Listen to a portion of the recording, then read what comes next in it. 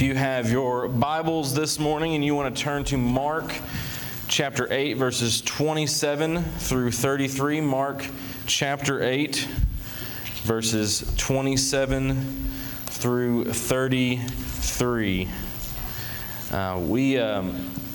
As you will see this morning, the sermon this morning is titled Clearer Picture. It's a clear picture. One of the things that I really enjoy doing is photography. And you can see on the picture, it's on the screen, there is a lens through which you can see the mountains, but everything else is kind of blurry. And I have one of my lenses here. And one of the things you'll notice if you take pictures, and if you look at professional photography in particular, where you'll see that the background kind of fade off like it does in that picture. To do that, you have to have the right lens and the right camera, but at the same time, you have to be focused on the right thing. And as you turn, this is the focus ring. A lot of cameras now are autofocused, but as you turn it, the image, as you get closer to the focus point, will get more clear. It may be the same, it's very much the same as many of you who probably wear glasses. If you were to not be wearing those glasses, would not be able to see anything. I am one of those people. I wear contacts. And if I did not have them in or have my glasses on, I would not be able to see anything. I have very bad eyesight. But today in the passage we're going to be looking at, we're going to see Peter in particular and the disciples coming to a clearer picture of who Jesus is. And a better understanding as they focus in on Him and see what He's done and come to understand more of who He is.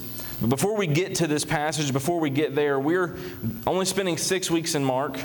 There's a lot of things that happen in Mark. So we're skipping over a lot of things. So I don't want to neglect that and summarize a little bit of what has happened since the last sermon that we had. So Jesus has begun to minister to many people. He teaches and speaks in parables. Some of the ones that were in Mark that you may know are the parable of the sower, the parable of the mustard seed. And He constantly had to explain this to the disciples.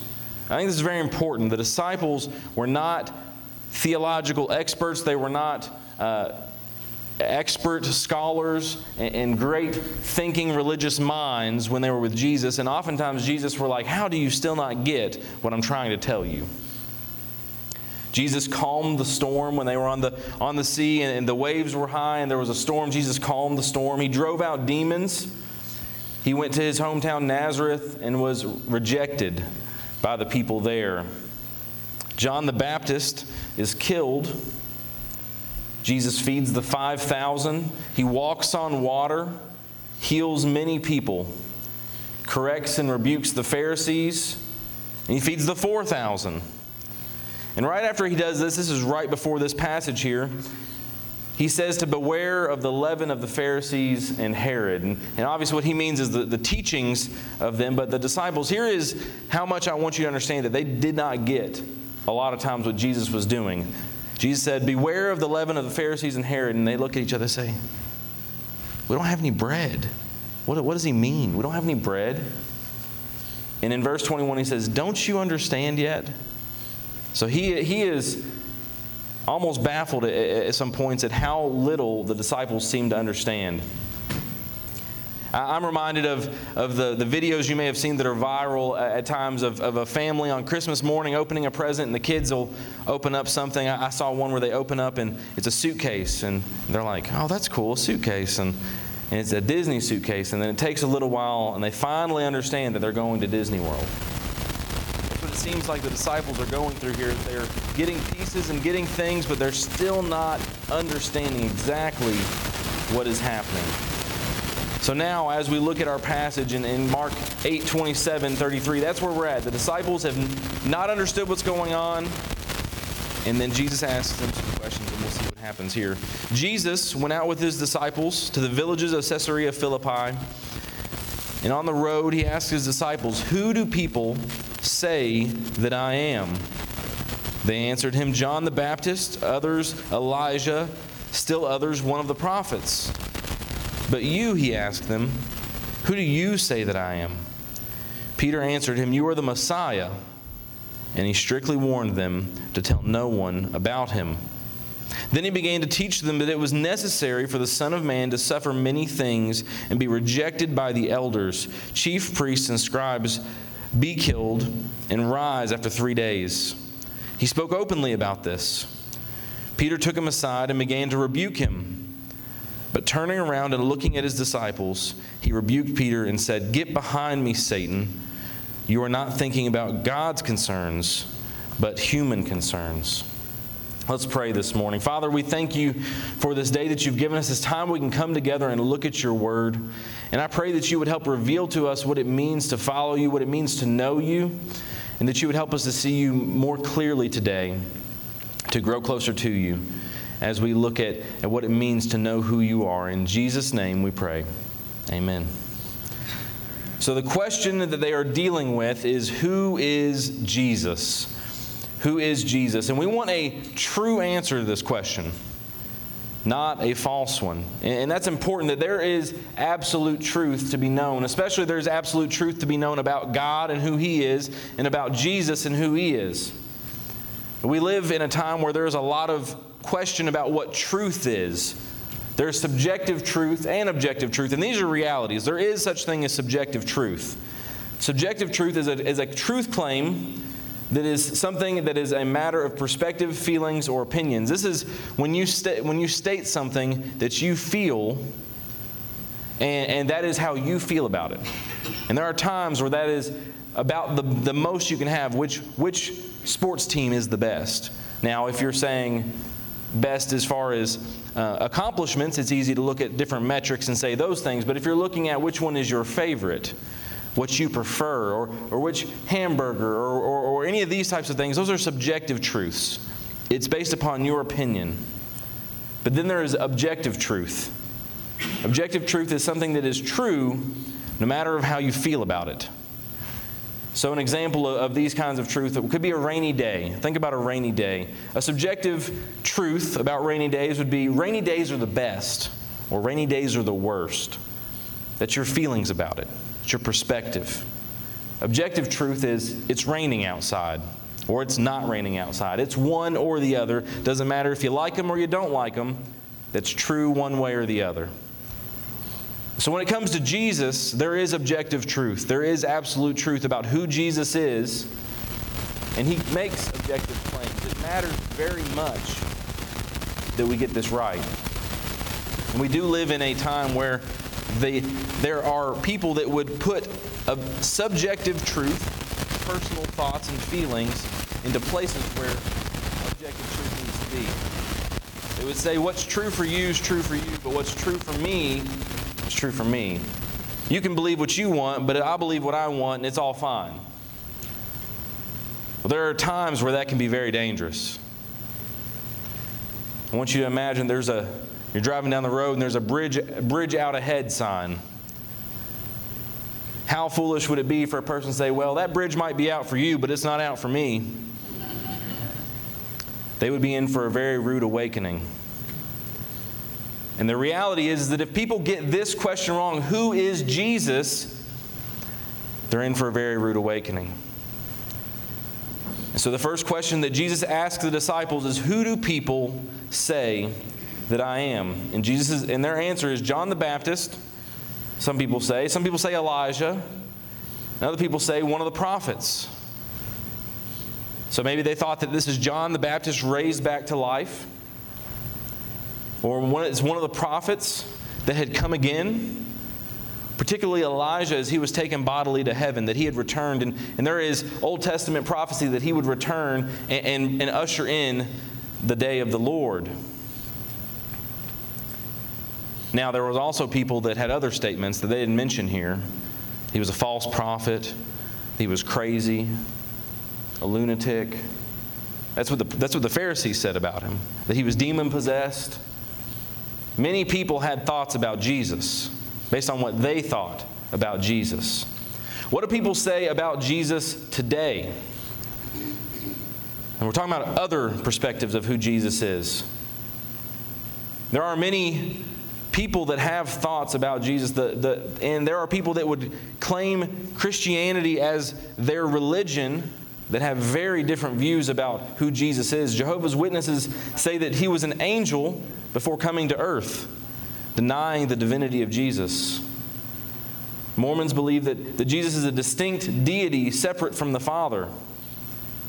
That Jesus wasn't the Christ, or some people say that Jesus wasn't the Christ or simply was a good teacher. Some say that in progressive Christianity is one of the major areas of false teaching today, progressive Christianity, that will basically not resemble Christianity when you get to the root of it. They say that God didn't send Jesus to die, but Jesus died because he was a political revolutionary. That Jesus came to set people free, as the Jewish people at the time thought, that he was coming to overthrow the Roman government, and that he just died in the process. Or some people say that Jesus is almost like a blessing ATM to withdraw blessings at our leisure, to go to when we want something. There are so many false teachings about Jesus and who he is. There have been second comings of Jesus that people have professed to be the second coming of Christ.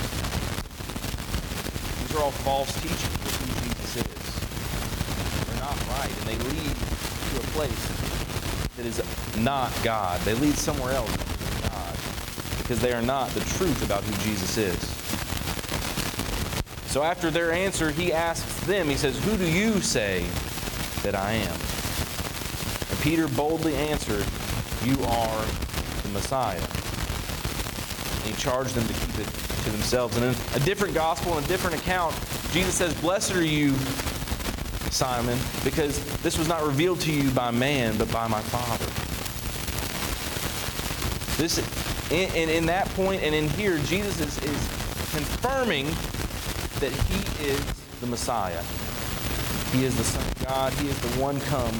Who they still, even though they had a clearer picture of who Jesus was, still did not fully understand what he was there to do. Now here's the most important question you can answer in your life. Who do you say Jesus is? Who do you say Jesus is? This is the question that salvation rests upon, because understanding that Jesus is the Messiah, who died for your sins and died in your place so that you could be saved, is what you must understand so that you can repent and believe and call on his name. The Bible says that if you will confess with your mouth and believe in your heart that Jesus is Lord, you will be saved. Understanding that Christ died for you, came and lived the life he lived, is the most important thing, the most important thing. And having the same confession that Peter made here, that you are the Messiah, you are the Christ, you are the Lord of my life, and I want to follow you, is the most important decision you can make in your life. If you have not made that decision, today is the day to make that decision. You know, C.S. Lewis said there are only three things that Christ could be. He's either a liar.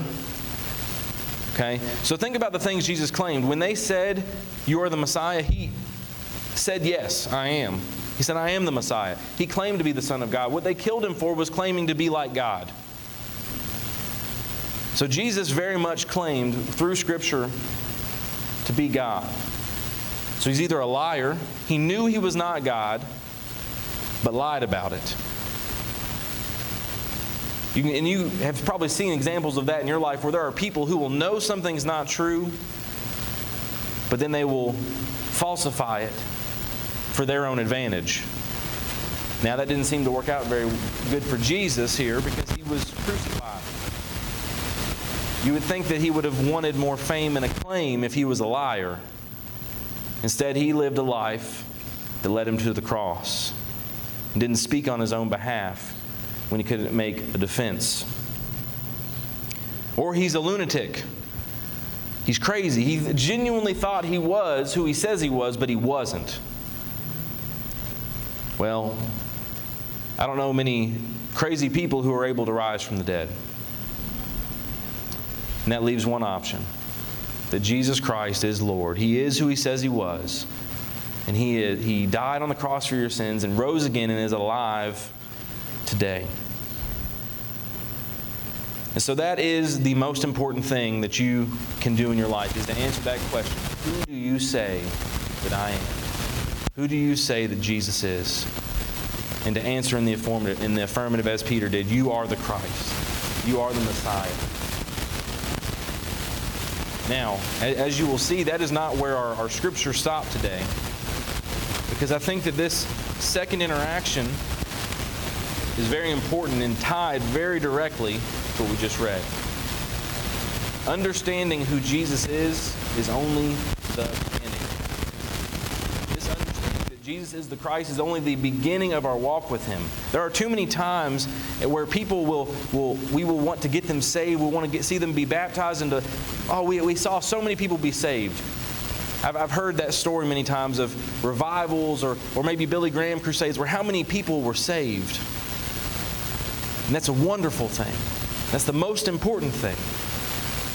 But it's important to realize that is the beginning of a life walking with Christ. The beginning of a life following Him. Our salvation rests only upon understanding, believing, repenting, and following Jesus. But if we want to be faithful, it's only the beginning. It's only the beginning of our understanding of who Jesus is. So as soon as Peter makes this confession and he understands, they know now, they finally get it, all this point beforehand where he said, do you still not get it? Do you still not understand? They get it. Now they understand. And he begins to teach. In verse 31, then he began to teach them that it was necessary for the Son of Man to suffer many things and be rejected by the elders, chief priests, and scribes, be killed, and rise after 3 days. He spoke openly about this. So what we see here, all up to this point, Jesus comes, calls the disciples, begins His ministry, performs many miracles, drives out demons, gives sight to the blind, the mute speak. He does amazing things no one else around them can do. Through it, proves to the disciples He is the Messiah. And only once they understand that does He begin to speak openly about why He truly has come. He begins to speak openly that He must suffer many things, be rejected by the elders, the chief priests and scribes, be killed and rise after 3 days. Which, this makes it a little bit strange, the reaction of the disciples later. He's speaking so openly and gives them the plan. This is the plan of what is to happen. This was always the plan. Jesus was to go to the cross, die for our sins. This was not an accident. This was not something that was unforeseen. God knew. Jesus knew why He was here. He knew what would happen. And He begins to share it with His followers. And that's the reality that we will also encounter in our lives, is that when we come to salvation, when we come to know Jesus, to realize who He is, to repent and believe and follow Him, that is only the beginning of our understanding of who God is. If you only know now what you knew at the moment of your salvation, that's a very, very sad thing. If you're like me, I was 8 years old when I was saved. If all I know now about God and who He is and how He interacts in my life and what He's done for me and what He wants to do for others is what I knew and could comprehend at 8 years old, I have not done a very good job of following, learning, coming to know who Jesus is. You will come to know things as you follow Him that will reveal to you. There will be times where you come to know truths about who God is. You will experience His love in a new way, and it'll almost feel like, compared to what you knew before, that you almost never knew Him. There may be times you have that. When I was called to ministry, I had such an experience with God and an understanding of what grace was in a completely new way, and understanding what He had done for me, that when I reflected on my salvation, I was like, well, did I really know Him then? Thankfully, I had people that helped me to walk through and to understand that my answer to the question, who do you say I am, was the right answer. I knew Him when I was saved. But when I was called to ministry, and in many times since then, I came to know Him in a much deeper way. If you think about an iceberg, when you see the top of the iceberg, you realize it's there, but only once you begin to explore and look what's below the surface do you see the depths and the vastness of what you're exploring.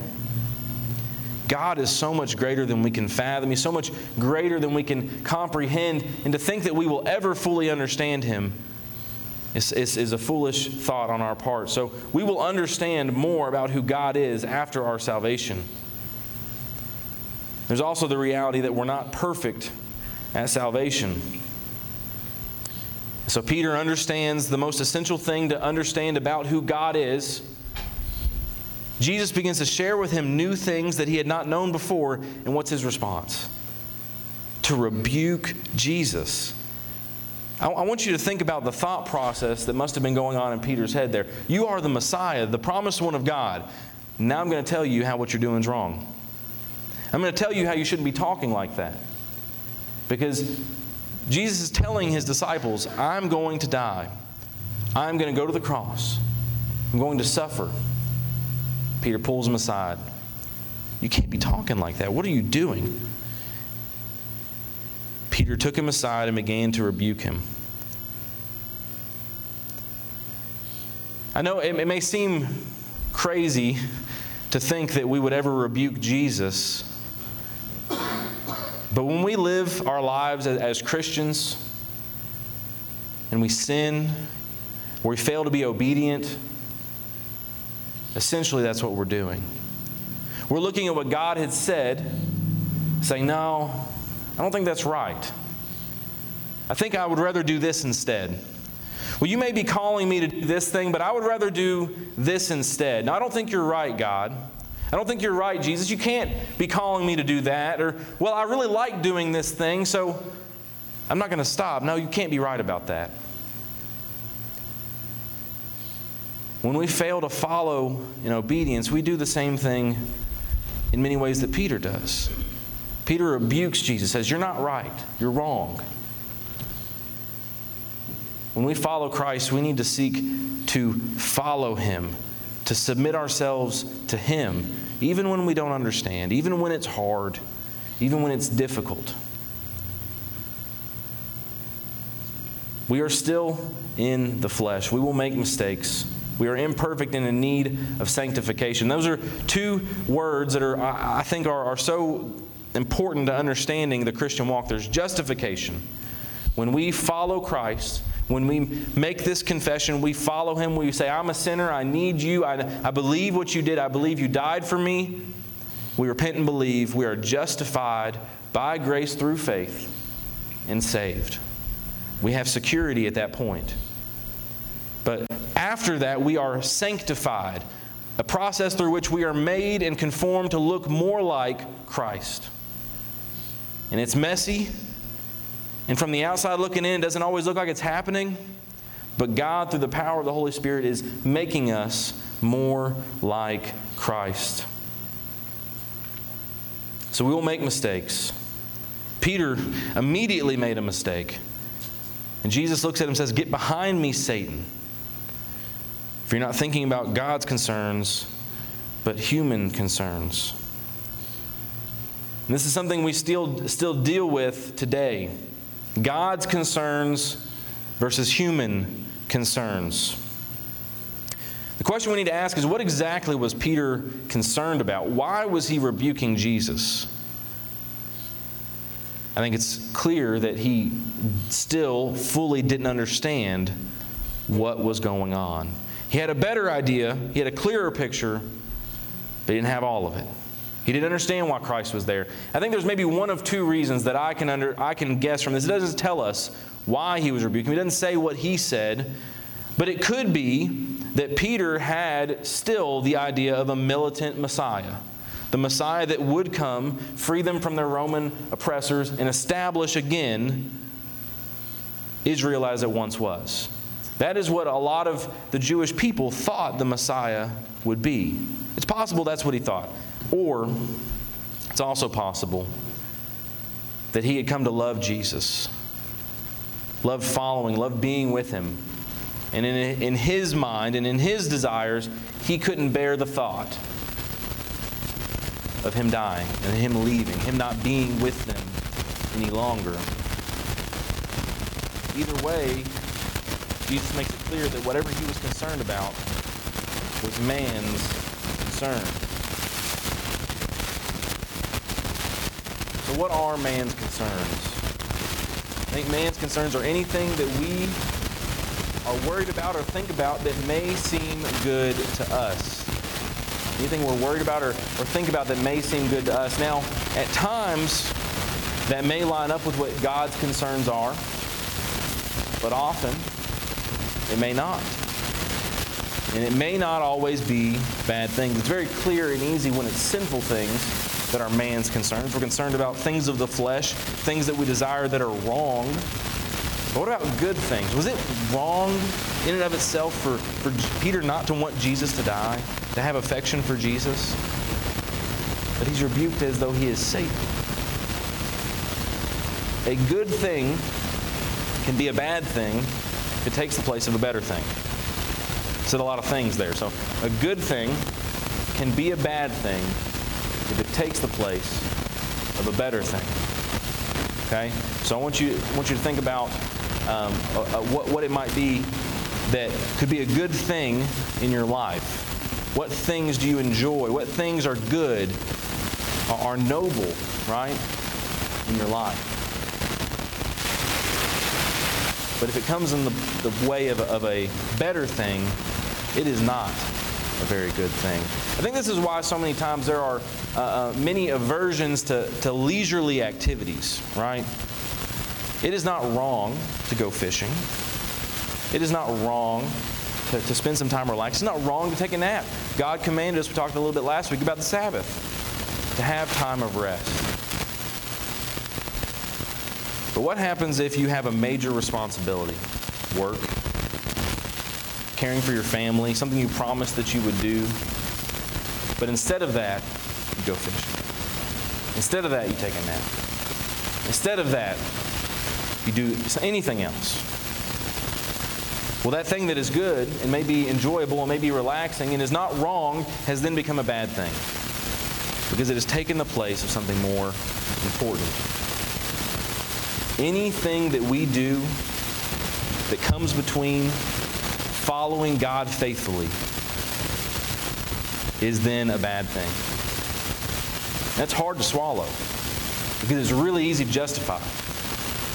It's really easy to say, well, I really like this thing. It's not bad. But is it the best thing? Is it what God would want you to do? It seems it's kind of almost become a hokey thing to ask, what would Jesus do? But in reality, if we would ask that about our daily lives, we would live a lot more like Christ did, like Christ calls us to. What would Jesus do? What is God concerned with? You see, Jesus knew that God was concerned with His sacrifice for all, so all might have the chance to be reconciled to God. He knew that it was more important for Him to go to the cross and to suffer than Him to remain with the disciples. Even fast forwarding to the garden, He knew it was worth it to go through the pain and the suffering, even though He did not at that moment want it. He said, if it's possible, let this cup pass, but not my will, but your will. And that is the attitude we must come to have in our interactions with God. Well, God, I really want to do this. This is the plan I have for my life. And if this is what you will let me to do, and this is where you'll let me to serve and let me to live, please let it be, but not my will, but your will. This Wednesday, we spoke about making adjustments in the study we've been doing. We all must make a major adjustment when we are saved. From what we want and what we desire and what we are concerned with to following God and what He desires and what He is concerned with. To being focused on how to live a life for Christ, how to share what Christ has done with others, how to live a life that glorifies God rather than one that we enjoy the most, what makes us the most comfortable, what helps us to live a life that other people respect. What things hinder you? What are the manly human concerns that hinder you from following God most fully? There are so many things it could be. Is it comfort? looking at what God calls you to do, be like, well, financially, I don't know that I can live that way. And we have an opportunity to share the gospel with people all around the world through these shoeboxes. I have no doubt in my mind that we could easily, as a church, fill 100 shoeboxes and send them to share the gospel. Because it's a matter of our perspective. Are we concerned with having that extra, however much it may be, $9 for shipping and however much it costs to pack a box? Are we concerned with having that in our bank account or someone hearing the gospel? Are you concerned with being comfortable and doing the things you want to do, living the schedule that you want it to be, or with living a life that glorifies God and shares the gospel and glorifies Him with your life? What are you focused on? What you want or what God wants? And if it's what you want, that's not the right thing. I want you to think what we might be able to accomplish for God if every person in this room would lay aside human concerns and work together for the glory of God to expand His kingdom and share the good news of Jesus. What would it look like if every single person at New Bethel laid aside everything that hinders them and fully devoted themselves to following God with their life? That may not mean everybody's going to be a missionary. It's not going to mean that everybody's going to quit your jobs, but what it does mean is that when you live your life, you are a light into darkness. That story of that young man, can you imagine living in such darkness? The death and destruction around him. Let me tell you, there are people today in this community that everywhere it seems they look, they see nothing but darkness. And there's people that are so comfortable in their life that they're not aware of the darkness around them.